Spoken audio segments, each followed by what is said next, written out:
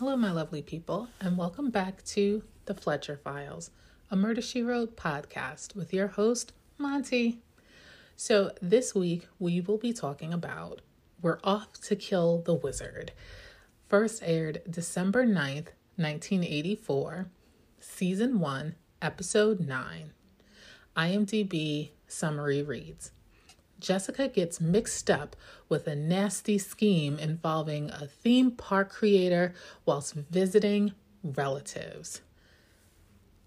We're in for a doozy this time. So first, let's talk about Jessica's family tree. We have another branch. In this episode, we meet Carol Donovan, who is Jessica's niece. We do not know whether she is the daughter of one of Jessica's brothers or if she is the daughter of one of Frank's sisters or brothers. But Carol is married to Bert Donovan, who is a detective, I believe a detective lieutenant in the police department in California where they are visiting. So let's get right into this. So we open up in a limo, and there is a man on a car phone talking to someone. We don't know who he is just yet. And he's saying that he's going to do whatever it takes to convince Jessica to work with them. So suspenseful, right? Very, well, I won't say unsettling. He's in a suit. He's in the back of a limo, gives a little bit of a gangster vibe. So a tiny bit concerned for Jessica. But he pulls up to the house where Jessica is fixing a bike. This is Billy, her niece's son, his bike. And for those of you who noticed, the actor's name is Leaf Phoenix, currently known as Joaquin Phoenix. Not to mention that the little girl, Cindy, is credited as Summer Phoenix, who is in real life Joaquin Phoenix's sister. So a nice little piece of info. But the funny thing is, when I was watching this, not this time, but maybe one or two times before, I watched this episode a lot, okay? It's on the DVR. The mother, Carol Donovan, Jessica's niece, looked like the mother of these two children. I don't know, the coloring, her eyes, she looked like their actual mother or another relative. She is not. This is how I found out that Billy is Joaquin Phoenix and that Cindy is Summer Phoenix. But the woman who plays Carol is not, in fact, related to the Phoenixes. Anyway, so Jessica fixes the bike. Billy's super excited, and Carol comes out and says, oh, well, thank you, because Bert was getting ready to junk that old bike. And Jessica's like, oh, should I not have fixed it? And of course, her niece is like, no, it's obviously because it saved them a bunch of money. And Billy is perfectly happy with the bike he has. So as they're standing there, the limo pulls up.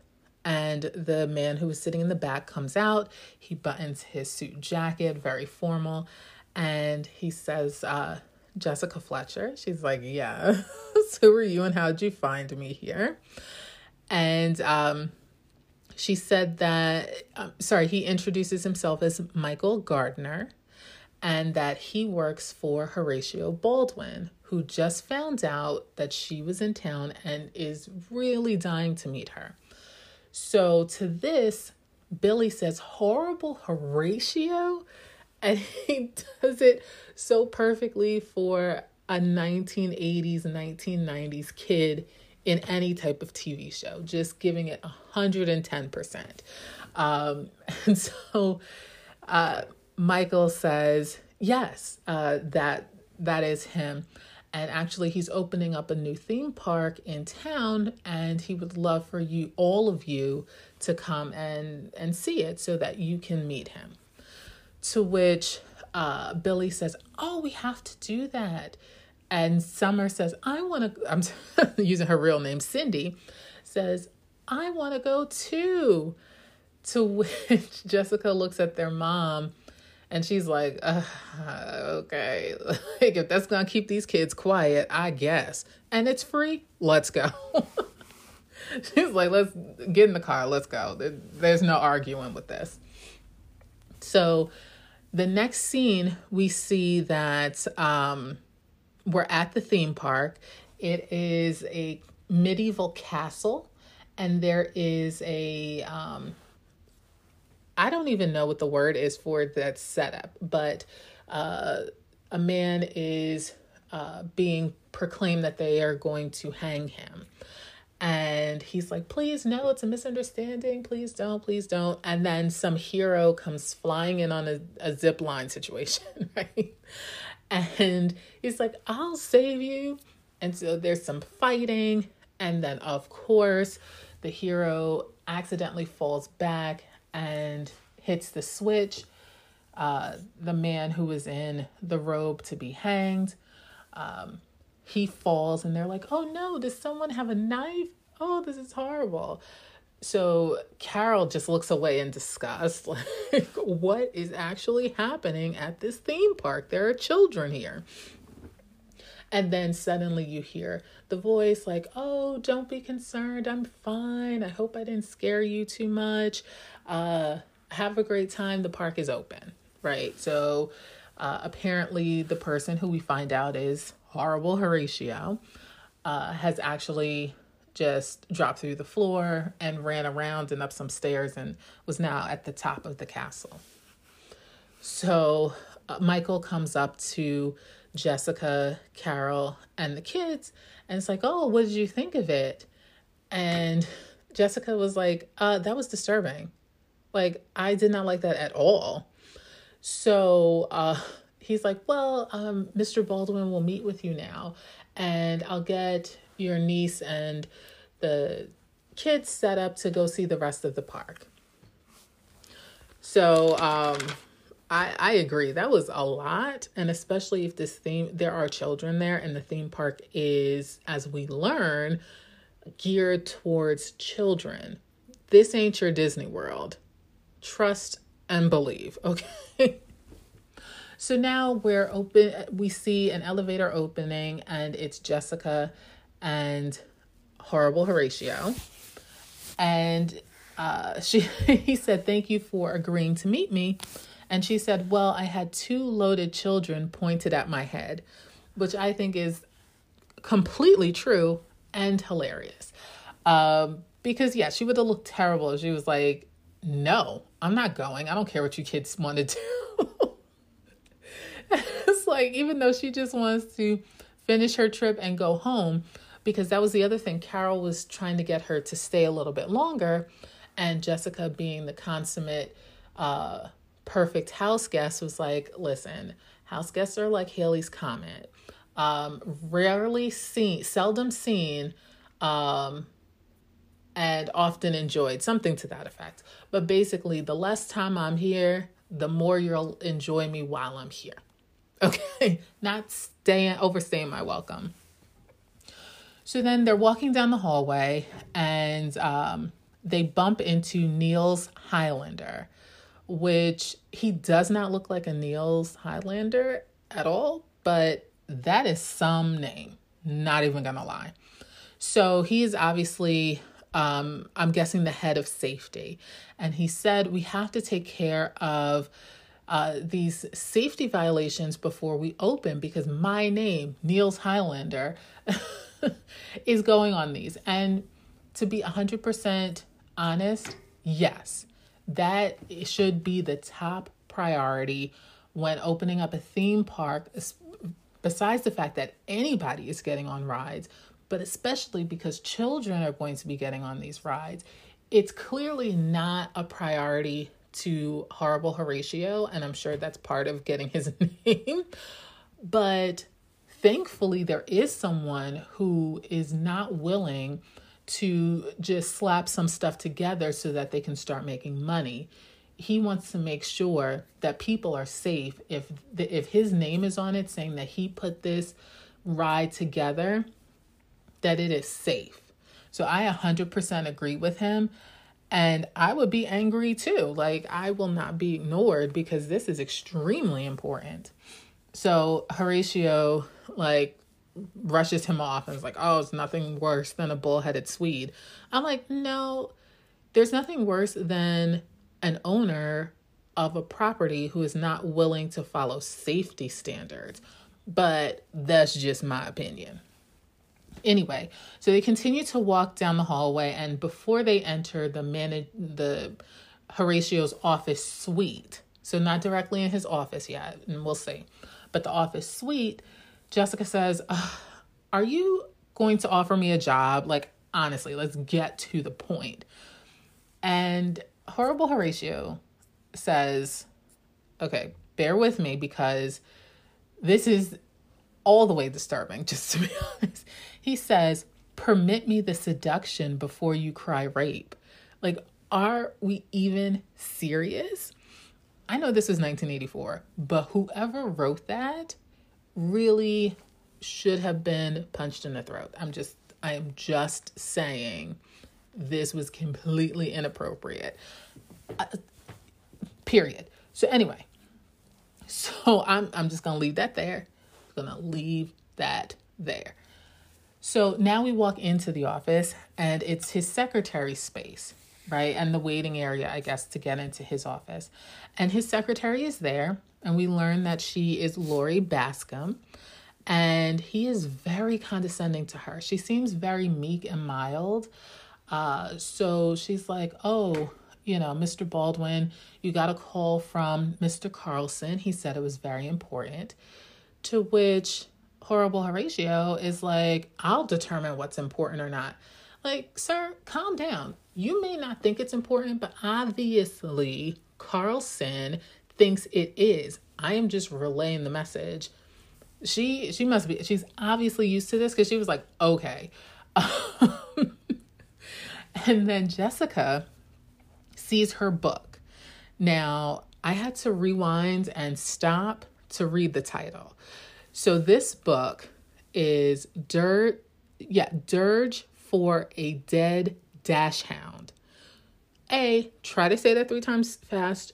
2, I wonder if this book is about It's a Dog's Life.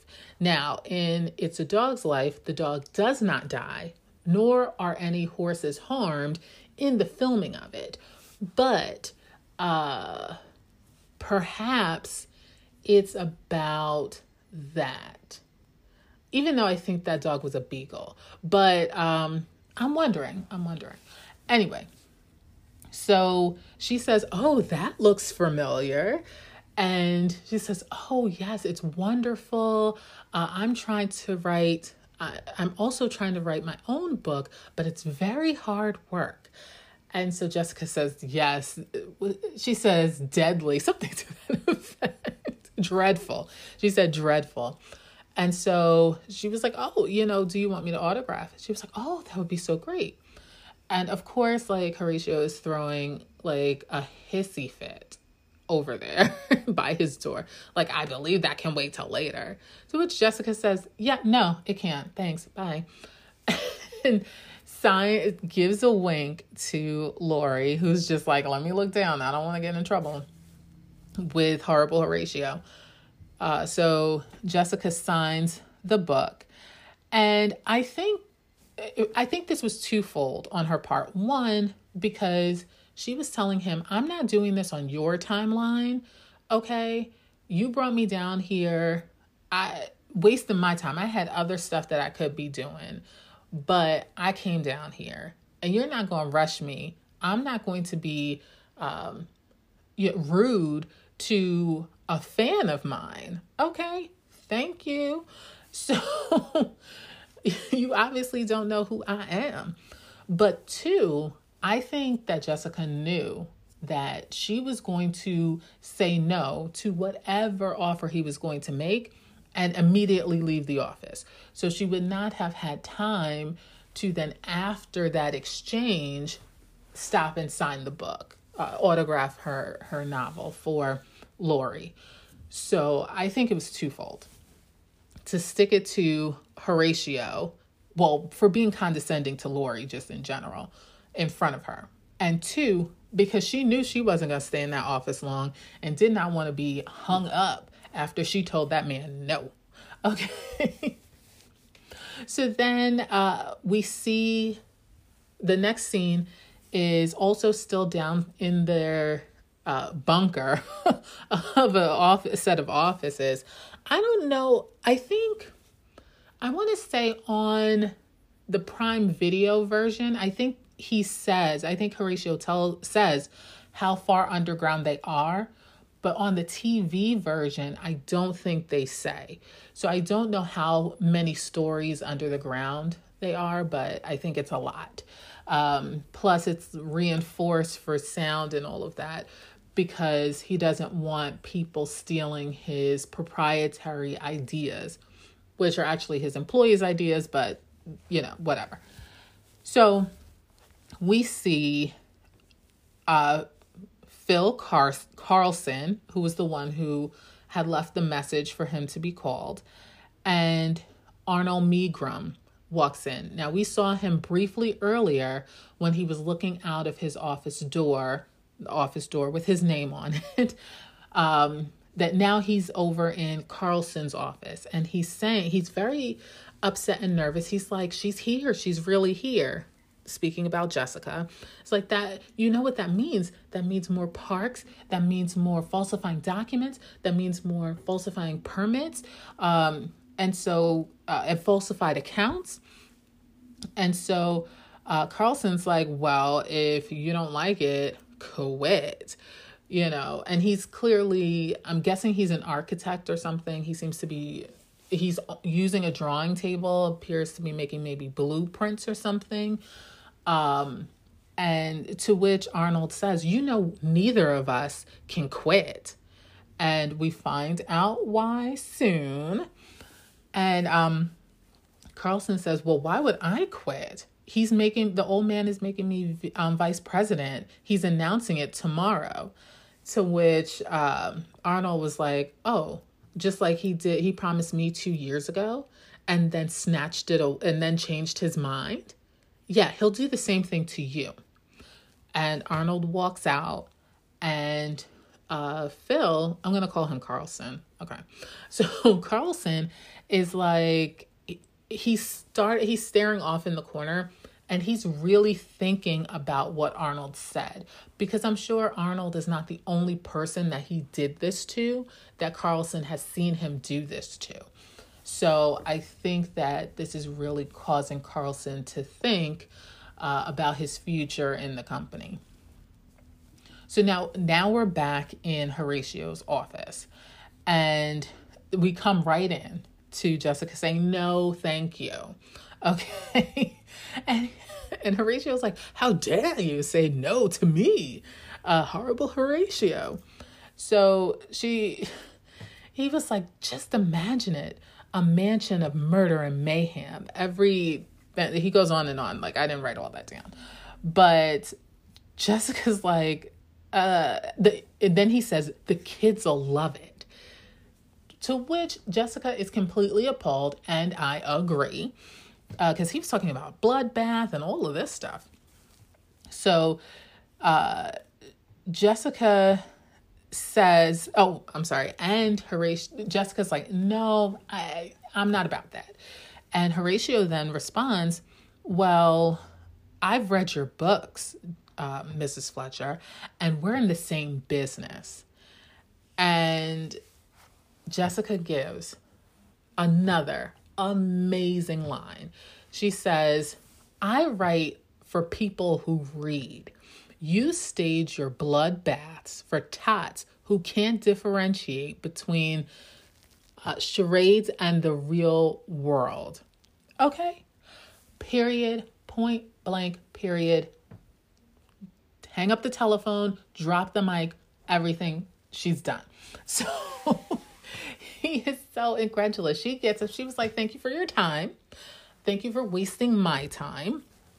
If you had read her books and did any sort of research before you invited her, you would know that she's not that type of person, right? So she gets up to leave. She gets to the door. Horatio presses a button, which I think was like the tongue of some animal that was carved into his desk. Correct me if I'm wrong, but I think that's what it was.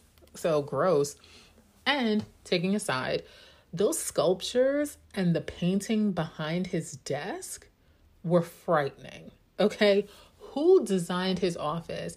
There's no kind of theme. They should have just made it into like the pit of hell, to be absolutely honest. But like, why even have stuff up there? It looked ridiculous. Anyway, so he bolts the door from his desk. She's like, excuse me? She's like, you remind me. He's like, I'm not used to people telling me no.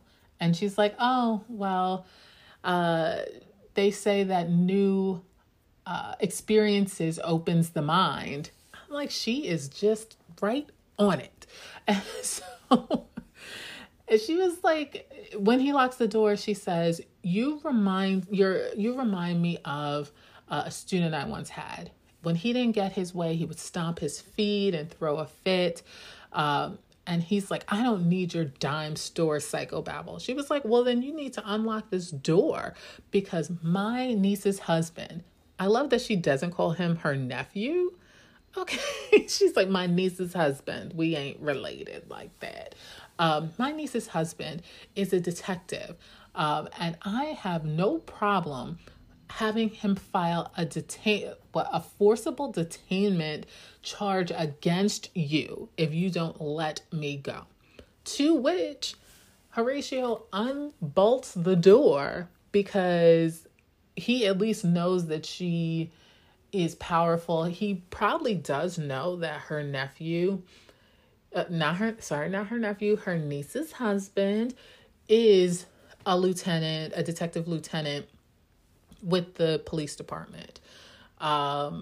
Because they found out where she was, like where he lived, which, okay, well, we find out who Michael is, and he probably has some contacts. Anyway, so he probably knows that this is true. And besides the fact she's famous, so even if she didn't have a relative in the immediate area on the police force, she was going to have him arrested, embarrassed, thrown in jail because she's Jessica Beatrice Fletcher. Thank you.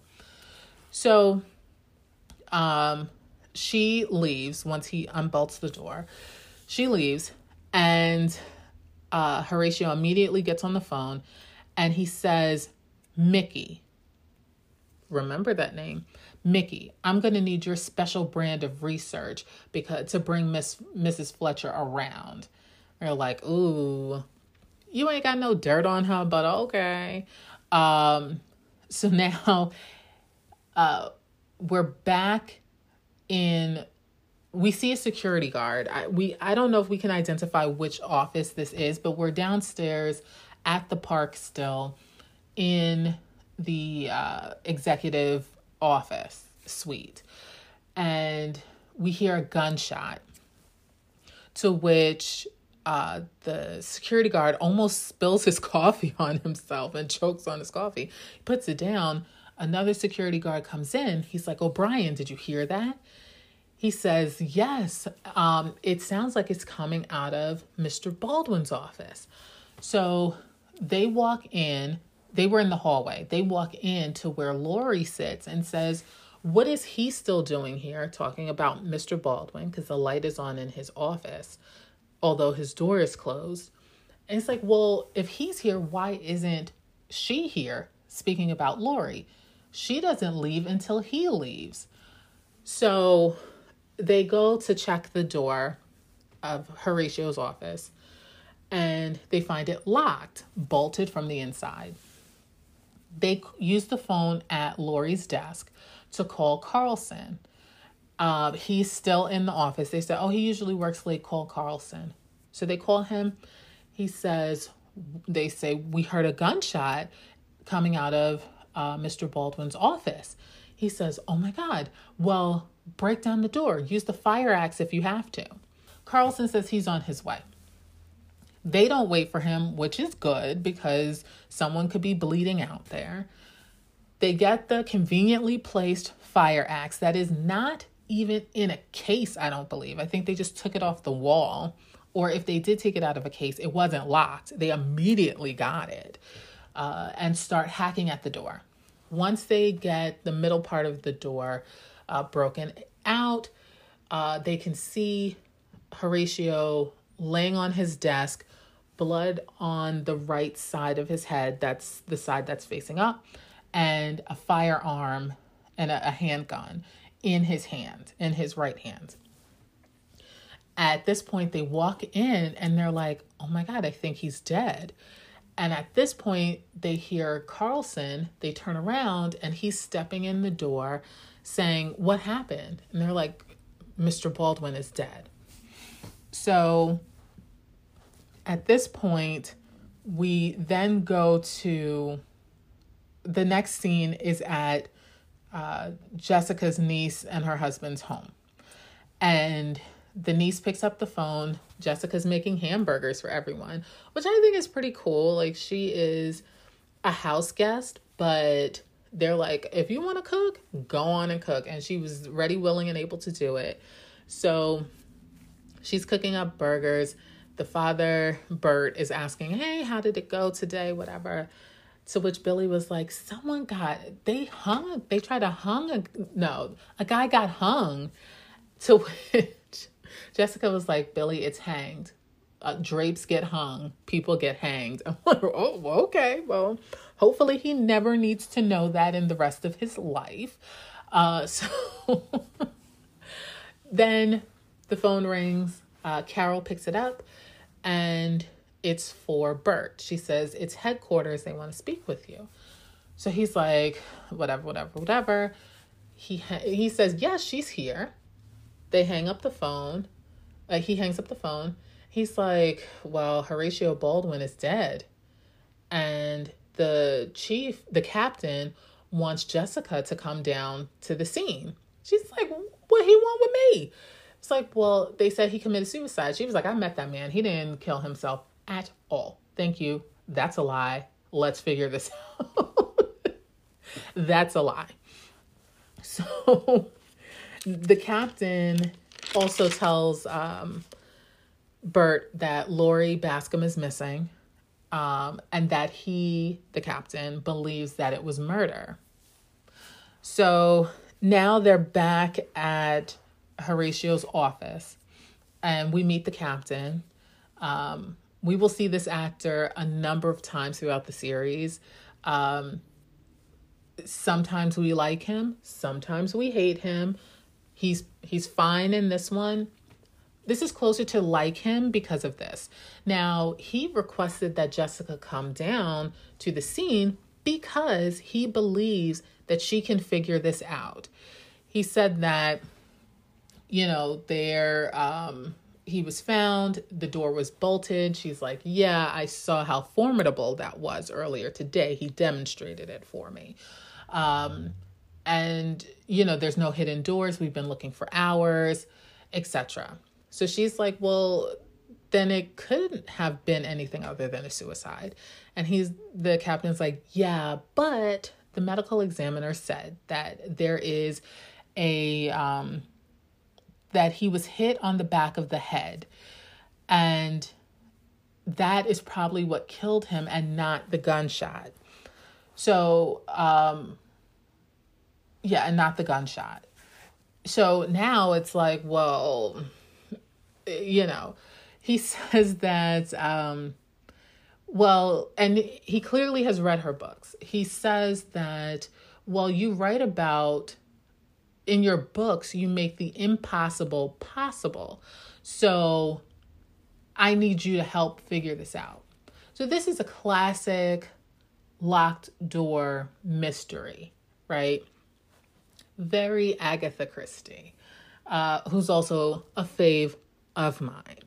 So she's like, I have no idea how I'm gonna figure this out. Okay, you got a lot of faith in me, sir, but properly placed faith, I'll say.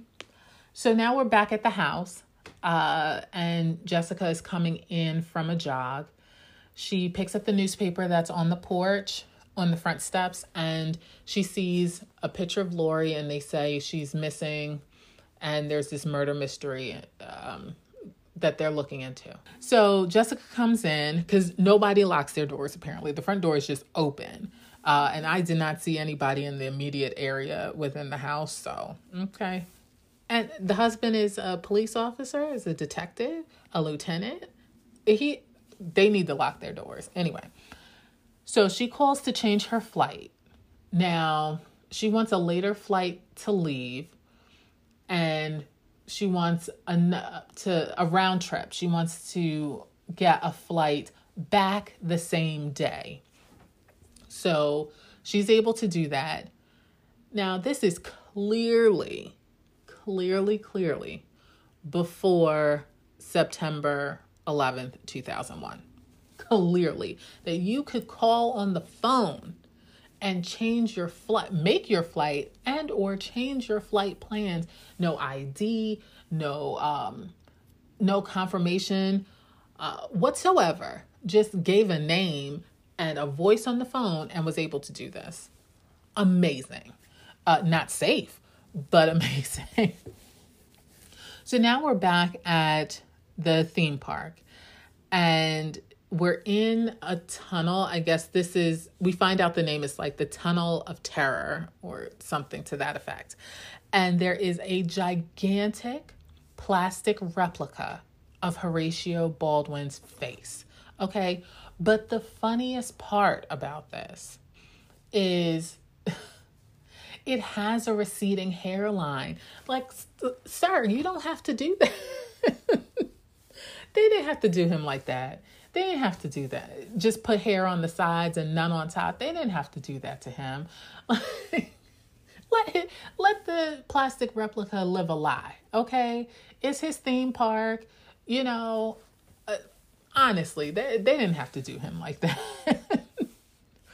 Anyway, so Carlson and Niels Highlander are down there trying to fix the audio portion of this gigantic head, because it's going through its monologue, and then the tape, it sounds like the battery is dying or the tape is running out or something to that effect. So they're trying to work that out. Jessica comes and she's looking for Carlson. She says, "Oh, you're a hard man to track down." And so she addresses Niels, and she's like, "Oh, well, did you work out your problem?" She was like, I don't have any problems, ma'am. Things are fine." And then the phone rings, and he says, "Oh, I've had my calls forwarded to here." So I was like, okay, that is a clue. So he picks up the phone. They have a conversation, and he's like, "Oh, these people are incompetent," and leaves. To which she's talking to Carlson. She's like, yesterday he's very upset, and today he has no problems. I don't think he wanted to talk about family business. I'll call it that. Family business in front of a stranger. But at the time, he probably hadn't been able to pin Horatio down. So this was the first opportunity, and it was that important that although he probably would have never talked about family business in front of someone else, that it was imperative that he did. So now that's why he's like, "Oh, I don't have any problems. Everything's great." Because in all honesty, it was none of Jessica's business what the actual issue was, whether it was resolved or whatnot. In all honesty, it wasn't Jessica's business, so I understand his response. So she then gets around to asking Carlson, who does he think could have killed Horatio? Because although he was behind a locked door, Based on the injuries, it doesn't appear that it was a suicide.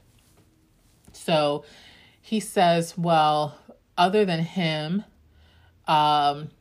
there's his wife and bodyguard. He calls them Madam Dracula and the sleaze bag. Okay, Carlson's at 100 right now. And then popcorn vendors. Basically, he gives a long list. And just the shade of it all just rolls off his tongue. And she's probably thinking, why are you working for this hard man? Well, now you're not, because he's dead. So, but your new boss is going to be Madame Dracula. So watch your mouth, right? Anyway, so then Carlson says, another one of my favorite lines. This one had a lot of good 1-2-liners. He says, beneath the Santa Claus smile beats the heart of a sewer rat. Now, if that is not the ultimate disrespect, then I don't know what is. That he seemed like a horrible man. Like, I'm not even debating that. Horatio was terrible. But this was deep. Okay. This is some deep hatred right here. Anyway, so now we're at the airport with Jessica.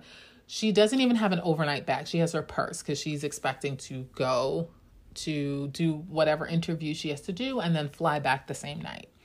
So we see a sky cap, it appears to be a sky cap, who's like, oh, your flight is leaving out of a different gate. You know, there's constructions. She's like, yeah, no, I'm going to speak with someone at the desk. Okay. As she's trying to head over to the desk, Michael Gardner's standing there and he says, can you please, there's someone who would like to meet you. And she's like, yeah, I have a flight to catch. It's like, well, your arrangements have been changed. And she's like, excuse me. And he then opens up his suit jacket to display a gun. She's like, a gun? Is that really necessary? So she's like, I guess I'm following him. I'm not about to get shot in the airport. So she gets on the plane. She's like, why have you brought me here at, this firearm? To which the chair turns around and it's Erica Baldwin. And this is obviously her private jet.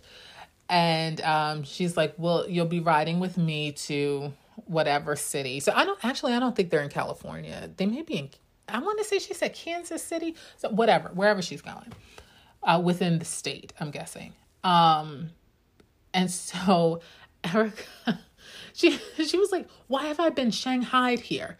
And so she was like, no, listen, we're going to take you where you want to go. I just have I wanted to meet you. I got some business to deal with. So she's like, well, I'm Erica Baldwin. She was like, yeah, my niece's husband has been filling me in on you. A once showgirl, now the world's wealthiest widow, due to the untimely death of 3, now 4 husbands.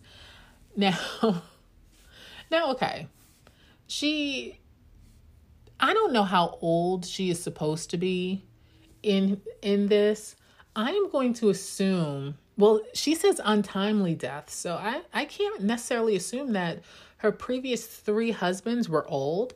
They were obviously very wealthy, but Horatio was wealthy. He wasn't old. But, she is a beautiful woman. She has a very, like a very sexy voice too. So I think her showing interest in Horatio, he was just like, I guess I should have a wife. Who knows what number wife she was for him, but I should have a wife. Okay, let's go. You're interested? Let's do this. So you obviously have no standards. Like basically the police think that it was murder. And she's like, what about you? Erica wants to know. She's like, listen, I'm not helping the police. Technically I am, but for real, no. What do you want from me? And she's like, listen, I want ready cash. And Horatio has a lot of stuff mortgaged at this point, but he 11 months ago, he took out a life insurance policy for $2 million. And Jessica says, and it has a clause that it doesn't get paid out if he commits suicide. She's like, exactly. So I need you to prove the impossible, that this was murder, so I can get this $2 million. My question is, if she has whatever inheritance from 3 previous husbands, why does she need this $2 million so quick? You know, like, I don't know why she, as the world's wealthiest widow, would need $2 million just on deck. And in 1984, that was a lot of money. It's a lot of money now, but it was a lot of money in 1984. So I'm like, is the private jet on lease or something? Like, do you not actually own anything? Is all your money in stocks so you're not liquid? Maybe that's it. But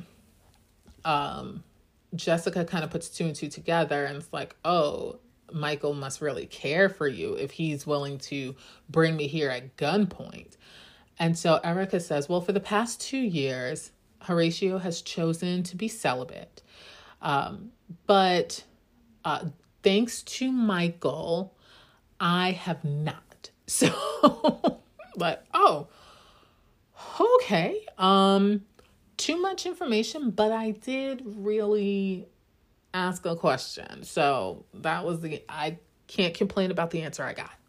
So they're clearly having an affair, and I'm guessing Horatio was just focused on this park coming together and opening it, because maybe that's why the 2 years he's been focused on for the 2 years. But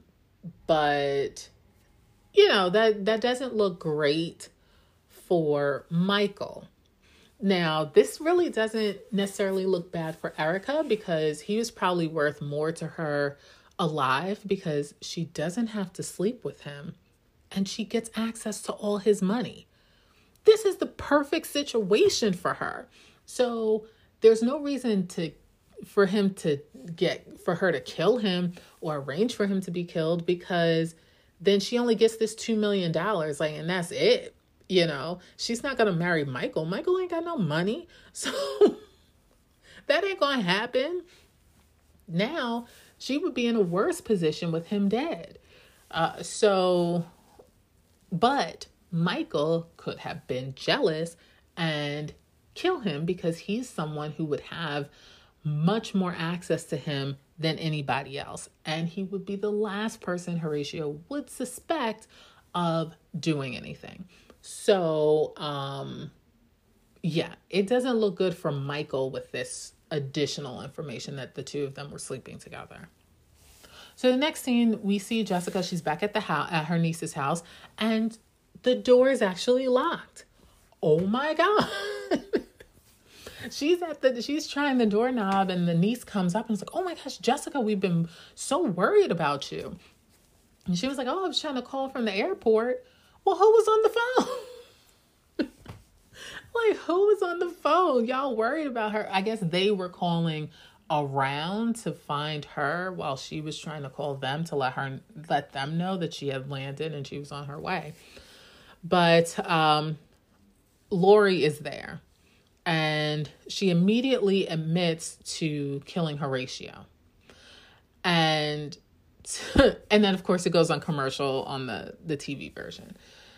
And we come back, and Jessica's like, okay, calm down. Let's start from the beginning. So she was like, let me guess.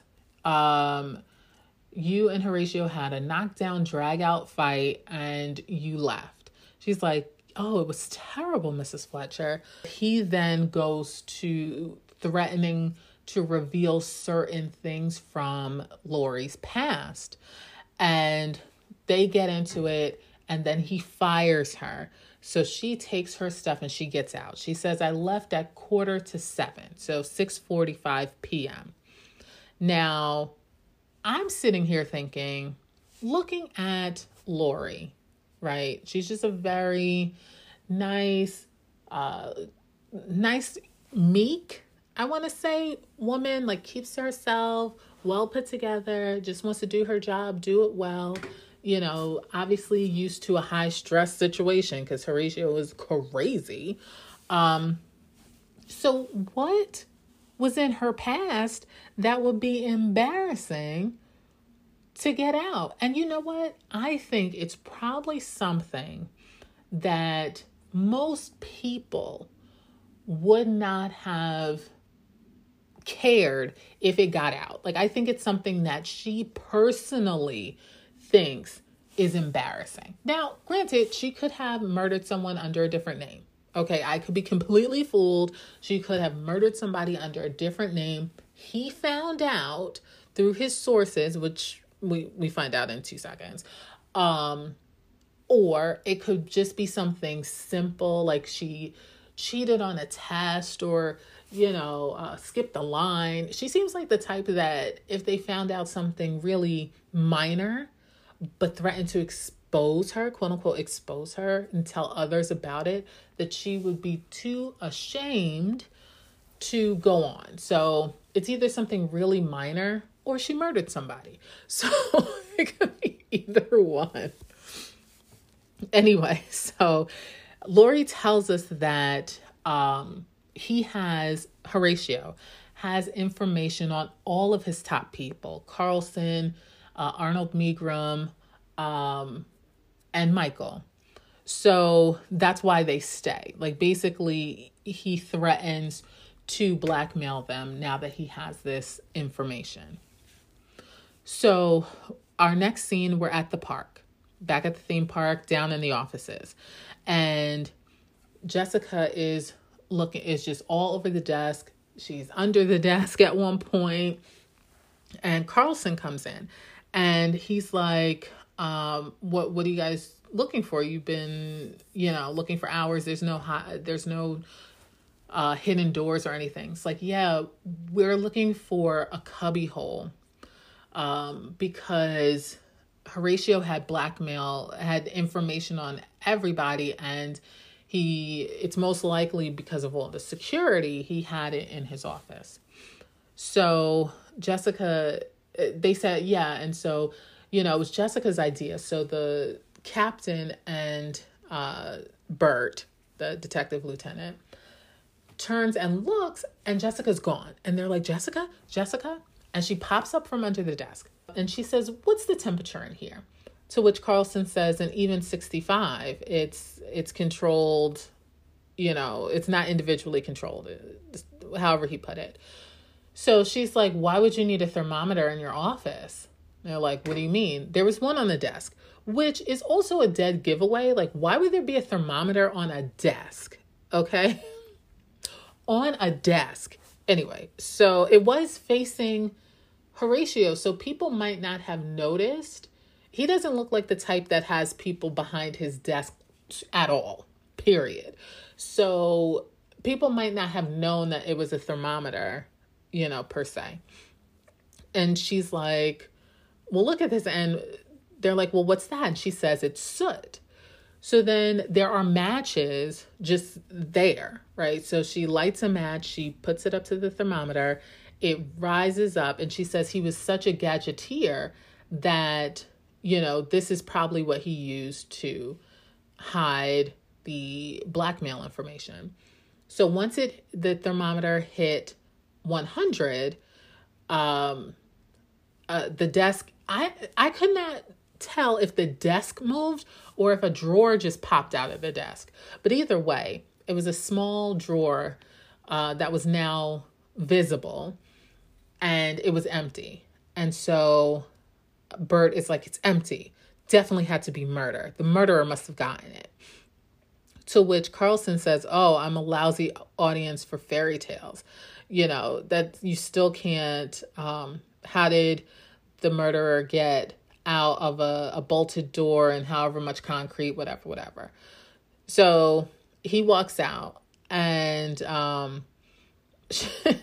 He's like, well, for a person whose career is steeped in illusion, and I love the way she says it too, steeped in illusion.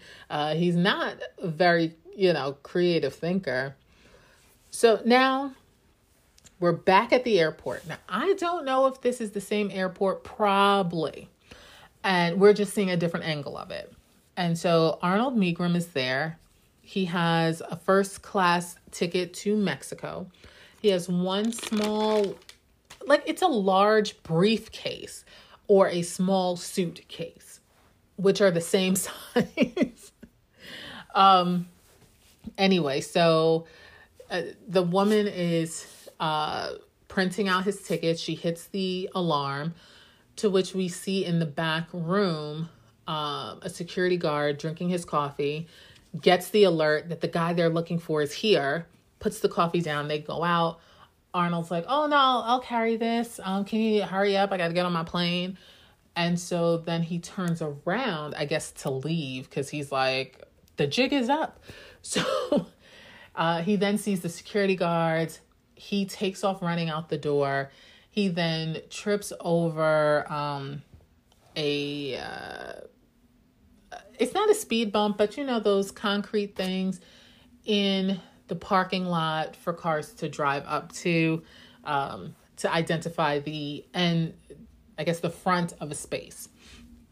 Which I'm like, the way this airport is set up, why is that even there? That doesn't make any sense. It's kind of just randomly there, but I guess to move the story along. So he trips, he drops the briefcase suitcase situation. It flies open and money is everywhere. So people are just like, oh, and they're picking up the money. And he's like, it's my money. It's my money. So then we're next in the police station in Bert's office. And he says $110,000.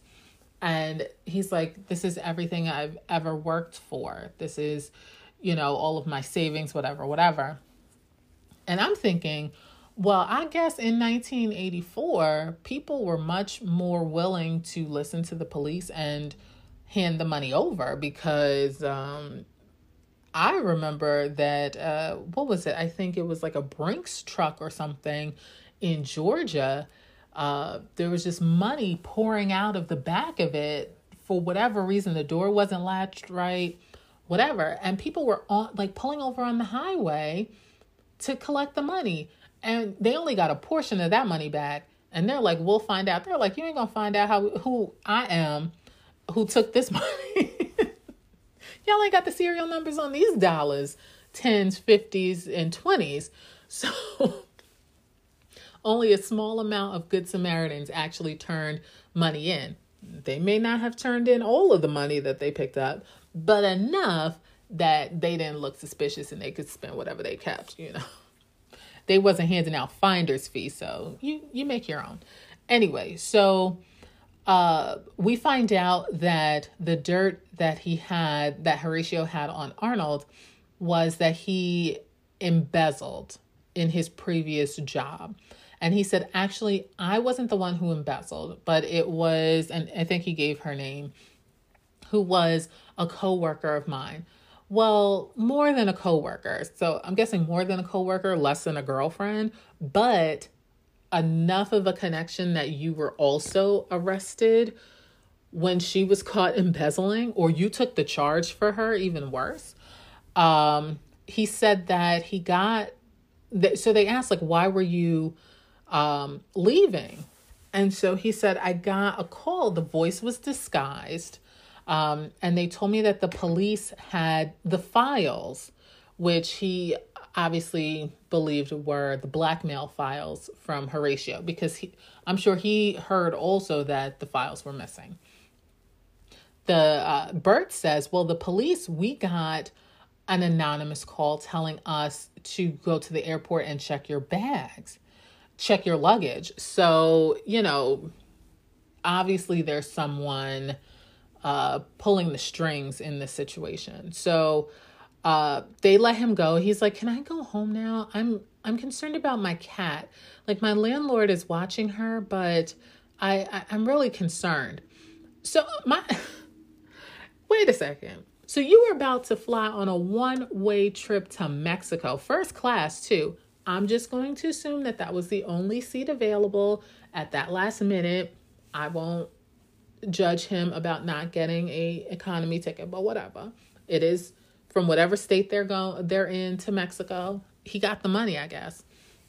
But you were going to go on a one-way trip to Mexico. How long were you going to be in Mexico? Were you going to just bury the cash somewhere and then come back? Maybe that was his plan. Maybe he was going to go there to hide the cash and then come, which is not safe, and then come back because he was concerned about his cat that the landlord was watching. So you weren't going to permanently move to Mexico, or were you going to, you couldn't have been on the run, because then you couldn't call your landlord back and tell him or her to ship your cat. You know, God knows how much that would have cost. Anyway, he wasn't serious about this. He didn't think this all the way through. I think he just got scared and was going to run and then figure it out once he was safe, I guess.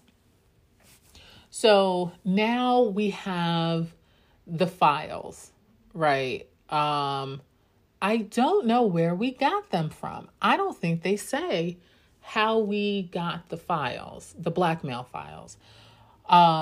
So now Bert has them and Jessica has reviewed them. And it says that Carlson fled to Canada to avoid the draft. And to which they were both like, that's not really that bad. Like, for you to be beholden to this horrible person, you know? So that's also ticks off another box of suspicion towards Carlson. And we don't know what Lori's secret is. They don't say. We don't know what Neil's secret is. But I'm thinking like maybe he had like a safety violation or something like that was maybe covered up, and like now he's super, maybe this is a fictitious name too, because Neil's Highlander, let's be honest. But maybe that was it, and that's why he wants to be super, he wants to make sure that the safety is up to snuff, because maybe he didn't do that in a previous job and someone died. I'm 100% speculating here. 100%. They give us no information. And we already know that Arnold embezzled. They said, well, someone's file is conveniently missing.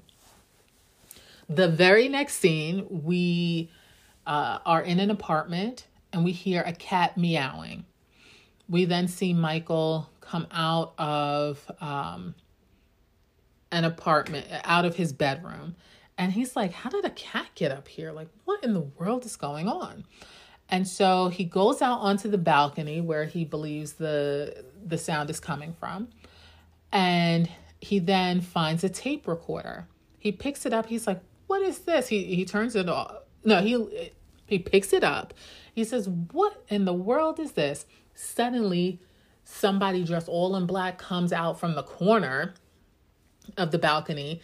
And although they are clearly smaller than Michael, they then like throw him, like basically like lift him up over the side of the balcony and like throw him over. And of course they have a dummy falling all the way to the ground. Thankfully we don't see him on the ground. We just see him falling. And he lives on like the 18th floor of this building. Okay. You can't tell me that if you heard a cat at 1:00 in the morning on the 18th floor that you will go out looking. I would personally think it was a setup. Now we find out who he is, right? We find out his real identity and a little bit of information in like 2 seconds, right? In the very next scene. So you of all people, okay, should have been suspicious. Now, if it were me, it is a bit different because I am a lady. So if it was me living alone and I heard a cat on my balcony, you better believe I would just turn on the TV. Like I would literally turn on the TV and turn over, because you know what? It's none of my business, because I am not going to deal. If it was actually a cat that somehow made it up to the 18th floor, I don't know if it's the 18th floor, but it was super high, made it up to the 18th floor, you know what? That cat is probably extremely scared and pissed off. So you know what happens when you then try to pick up a cat who is scared and or pissed off? They scratch you. So this is none of my business. I am not trying to be attacked by this cat that has now found its way to the 18th floor. Because you know what? It will find its way off of the 18th floor, however it found its way onto the 18th floor. So I would have just turned my TV on, or if he didn't have a TV in the bedroom, I would have turned my radio on and ignored it. That's what I would have done, but that's just me. And probably 99% of the other people would have been like, you know what? Now, if you had a cat, that is different, because you would then go to see, oh my God, how did the cat get out on the balcony? I got to get it off the balcony because he or she could fall. Then completely different. Then you definitely go to check it out to make sure it is not your cat that is on the balcony.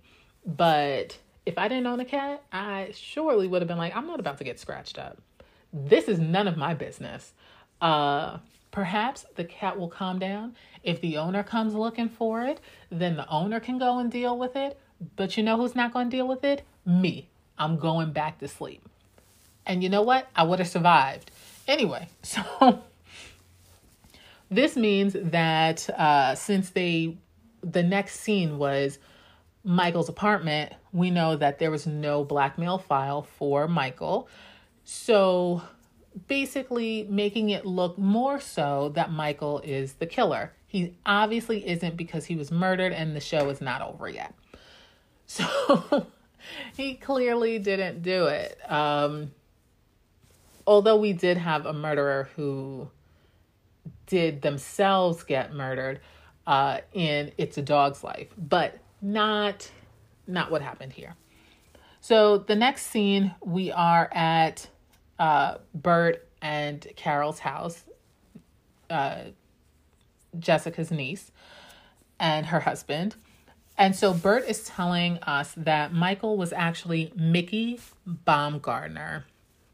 Now, if you remember in the beginning, when Jessica leaves Horatio's office after he actually locks her in for a few moments, he then immediately makes a call, and he speaks to Mickey.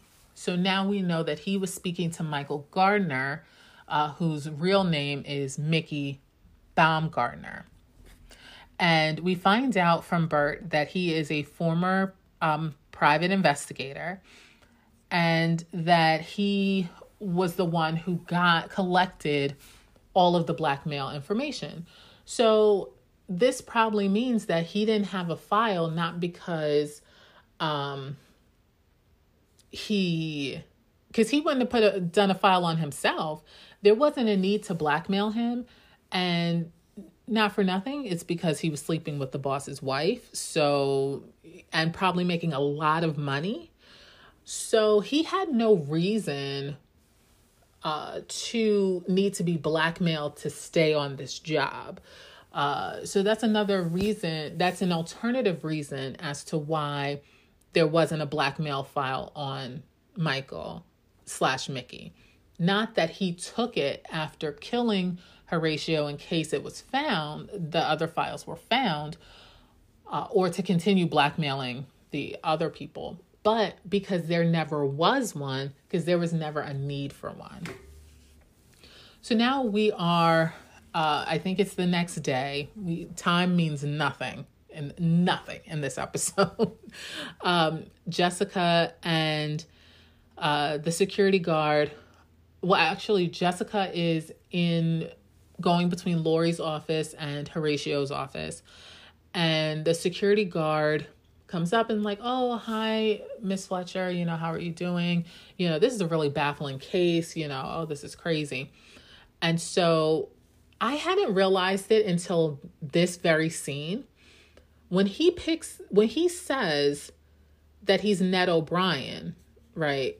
When he picks up the phone, he says O'Brien Security. So he is the actual owner of the security team, true, it could be a family business, but Horatio seems like the type that he would have the owner of the security guards business actually doing security for him. So it probably is Ned O'Brien is probably the O'Brien of O'Brien Security.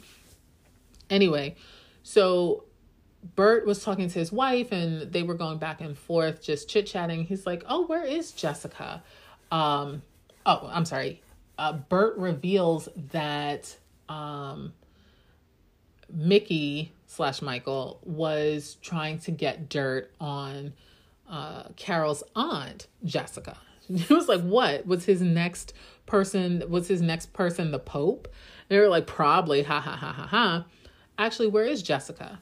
And so at that point, we then go to Horatio/Laurie's office, and we see Jessica looking around.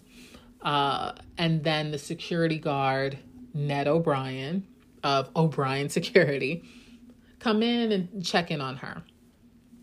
Then Bert calls. Well, the phone rings. Ned picks up. He says, O'Brien Security, whatever. And we find out it's Bert.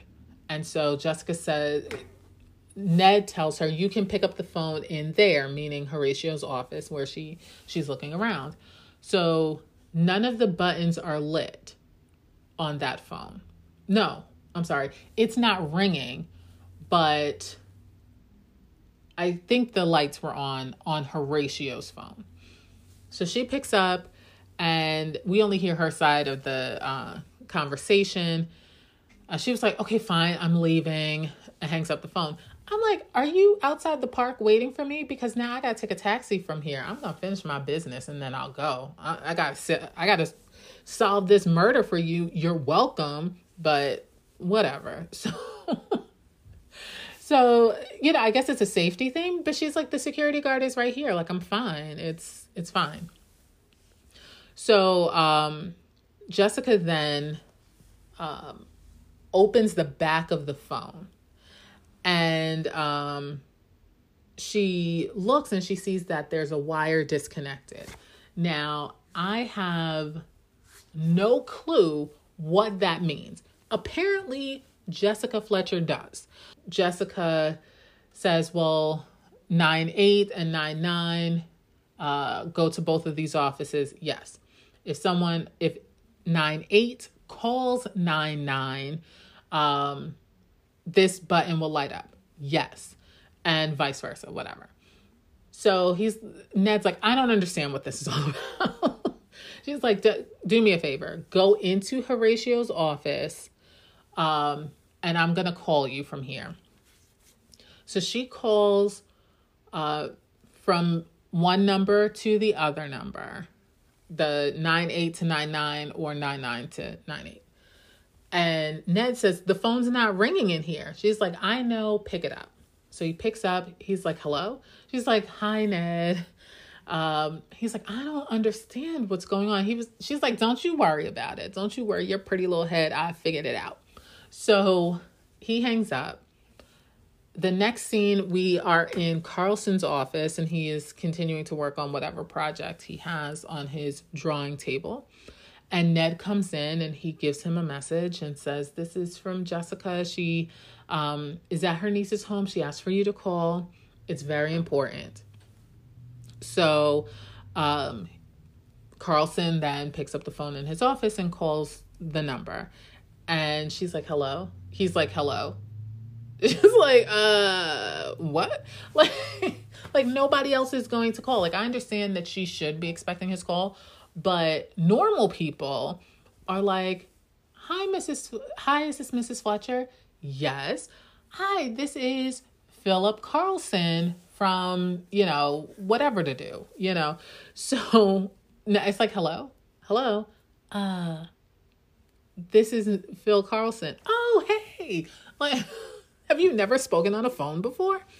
Anyway, so Jessica's like, well, the police found out that Gardner had files, the blackmail files on microfilm.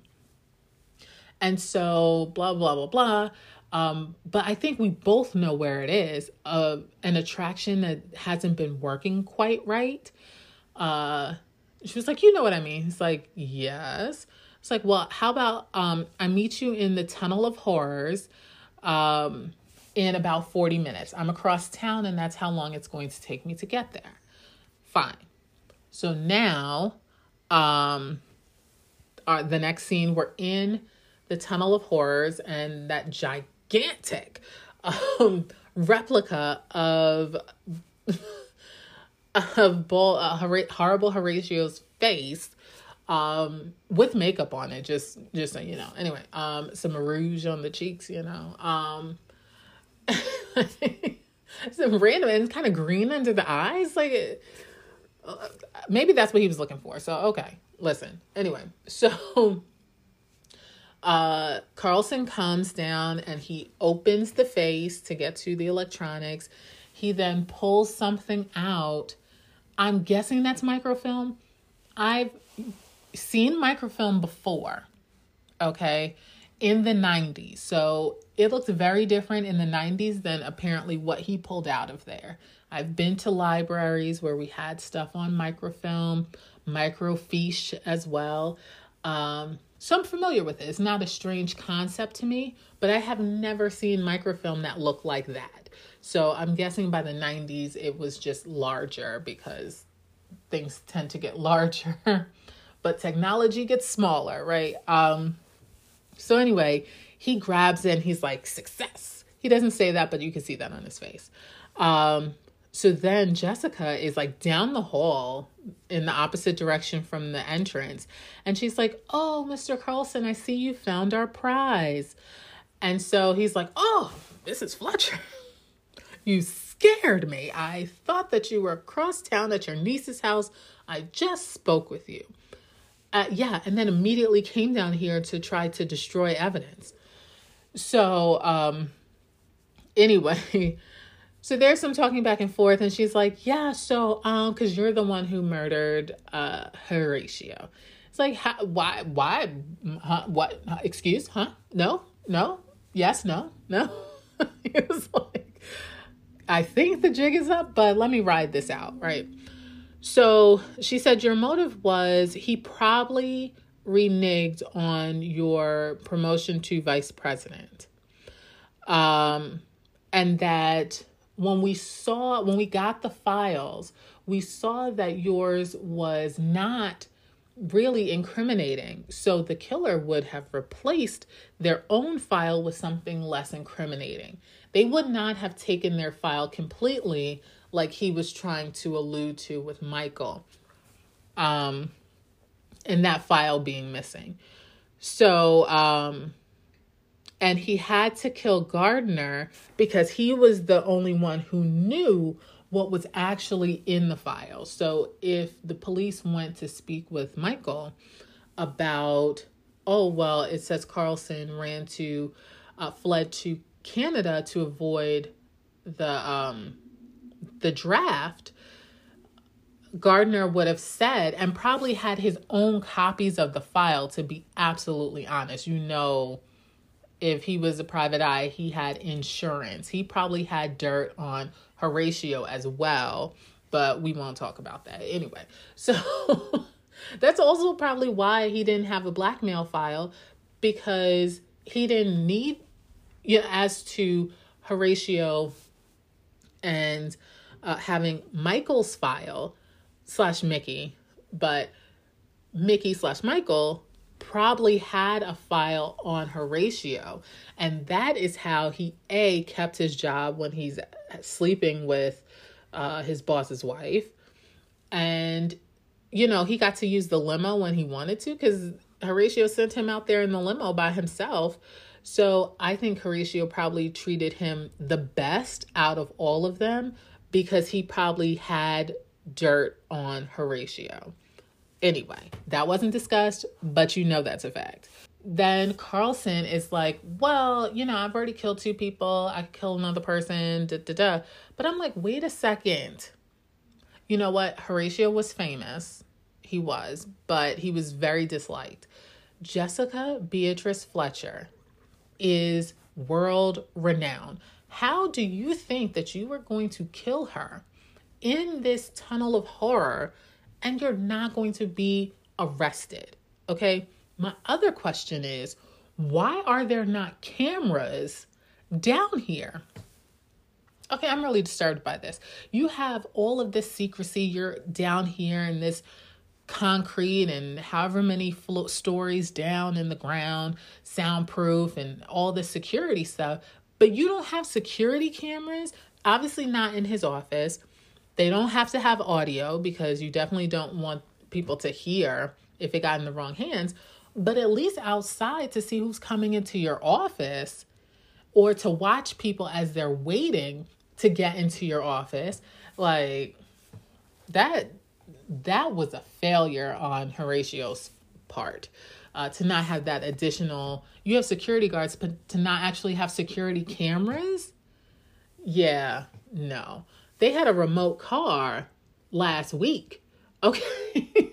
So I know they had security cameras for this company to purchase. Getting back to the story. So Carlson then pulls out a gun because, of course, when you rush out to get incriminating evidence, you bring a gun because obviously he intended to kill Jessica. Whether he revealed that he found the microfilm or not, he was planning to kill Jessica regardless, because she knew that it existed. And so if it popped up missing, then they would put 2 and 2 together and get Carlson being the one who at least stole the microfilm. He then pulls out the gun and he shoots at her. Like, not a threat or nothing. He's like, yeah, I've killed 2 people. I'm in too deep. It's fine. And I'll get away with this too. And shoots her. Now, like, glass just breaks with her image on it. And the space behind it is empty. So then he's in shock. Then he hears, drop the weapon, drop the gun. And he turns around and there's a police officer and Bert. I think they're, Niels is there. And who else is there? I think there might be other police officers there too. So they grab his gun and Jessica steps out from the side and says, Niels, your illusion worked perfectly. And so he's like, yes, thank you. Thankfully it worked. He knew it was going to work because he's Niels Highlander. Okay. And so Carlson's like, well, how did you know about the film? And she's like, this? Oh, this is just a roll of negatives from my trip last year to Spain. You moron. She of course didn't say that. I'm saying that. So she's like, the fact that she laughed in this man's face is so disrespectfully delicious. I love it. So now we're in the office, in Horatio's office for the big reveal. She allows her niece's husband, Bert, to do it. She's like, this is your job. I'm just a writer, an author, world renowned. I actually figured it out, but I'll let you have your moment. Okay, so Bert says that Carlson and Horatio got into an argument. It must have been over Horatio reneging on the VP position, as Arnold said that he would. And it went from the hallway into the office, and there was a struggle, and either Horatio fell and hit his head, or Carlson pushed him and he hit his head. At that point, Carlson, realizing that he was the only one there that late at night other than the security guards, he had to set the scene. So Carlson gets a gun from his office. He then while he's in his office, he programs his phone to forward his calls to Horatio's office. He also is wearing dark clothes. So he then returns to Lori's office outside of Horatio's office. He disconnects the light bulb for the second line on Lori's phone. He then goes back into Horatio's office. He disconnects Horatio's ringer. At this point, he then, which I don't know how this is physically possible, but okay. He then gets Horatio up into his chair, lays him down on the desk, his head down on the desk. He then puts the gun in Horatio's right hand, puts it up to his head, fires, and the scene is set. He then pulls up the turtleneck of his black sweater and hides in a corner. No, I'm sorry. And after he fires the shot, the security guard, as he expected, calls him. But now his calls are forwarded to Horatio's phone, so he picks up in Horatio's office. Now, I'm guessing that there's soundproofing, and that's why the other security guard can't hear Carlson speaking from Horatio's office, or even Ned, who was on the phone with him. So when the security guards hang up, that's when Carlson pulls up the turtleneck of his sweater and goes and hides in a corner by the door. When the security guards walk in, he then sneaks out, takes off his sweater, revealing his white business shirt, button-up shirt underneath, and he comes in from the hallway announcing himself. The guards never noticed him because they were so focused on the fact that Horatio was basically on his desk dead, and with a gun in his hand. So it was a simple misdirection is how Bert characterizes it. Now, we know how he killed Horatio, whether it's intentional. It definitely wasn't premeditated, I'm sure, because this set of circumstances really was not premeditated.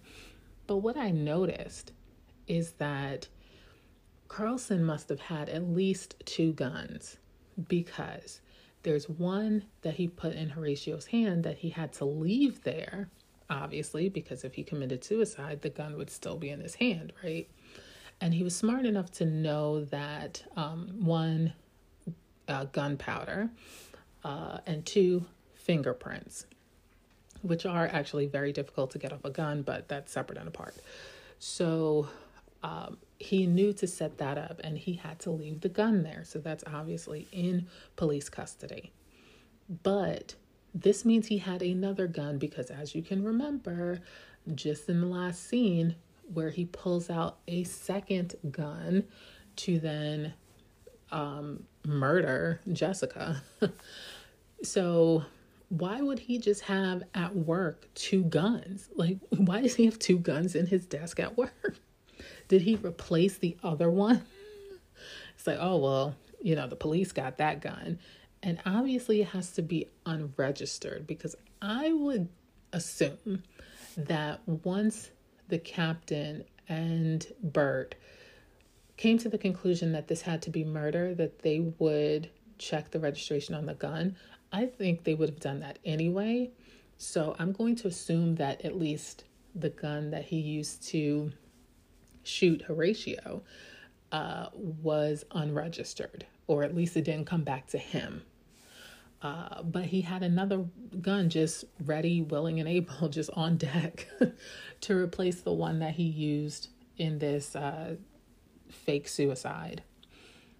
Also, what I notice is, now we're going into the last scene where Jessica is leaving, and we'll get to that in a second, but nobody discusses Michael/Mickey's death. Like, nobody discusses his murder. Like, it's just not even mentioned again. Like, obviously Jessica says, well, you had to murder him because he's the only one who knew the facts. But like, that's the last we hear of him. He gets thrown off a balcony. There's one reference to him in passing, and that's it. Like, that is it. We start off the show with him, and then he's just dead, and that's it. Like, that is it. That murder was clearly intentional. So Carlson should be going away for a very long time based on that one, to cover up the unintentional murder of Horatio. Anyway, so now this is the last scene. We're at the airport. Jessica's leaving. Bert is there. I'm guessing he drove her. And Lori's there. And she's very thankful. And so Jessica's like, this is the perfect time to start that book. And Lori's like, okay, not everybody is a millionaire like you. Okay. I have to think about paying bills. I don't have a job anymore. I have to think about bills and where I'm going to live and just life, how I'm going to eat every day. So Jessica said, oh, those are trivial things.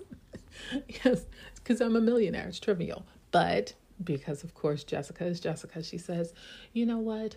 Considering how shabbily Horatio treated you, I have this little check from Erica Baldwin. She gave it to me, and I have no idea why.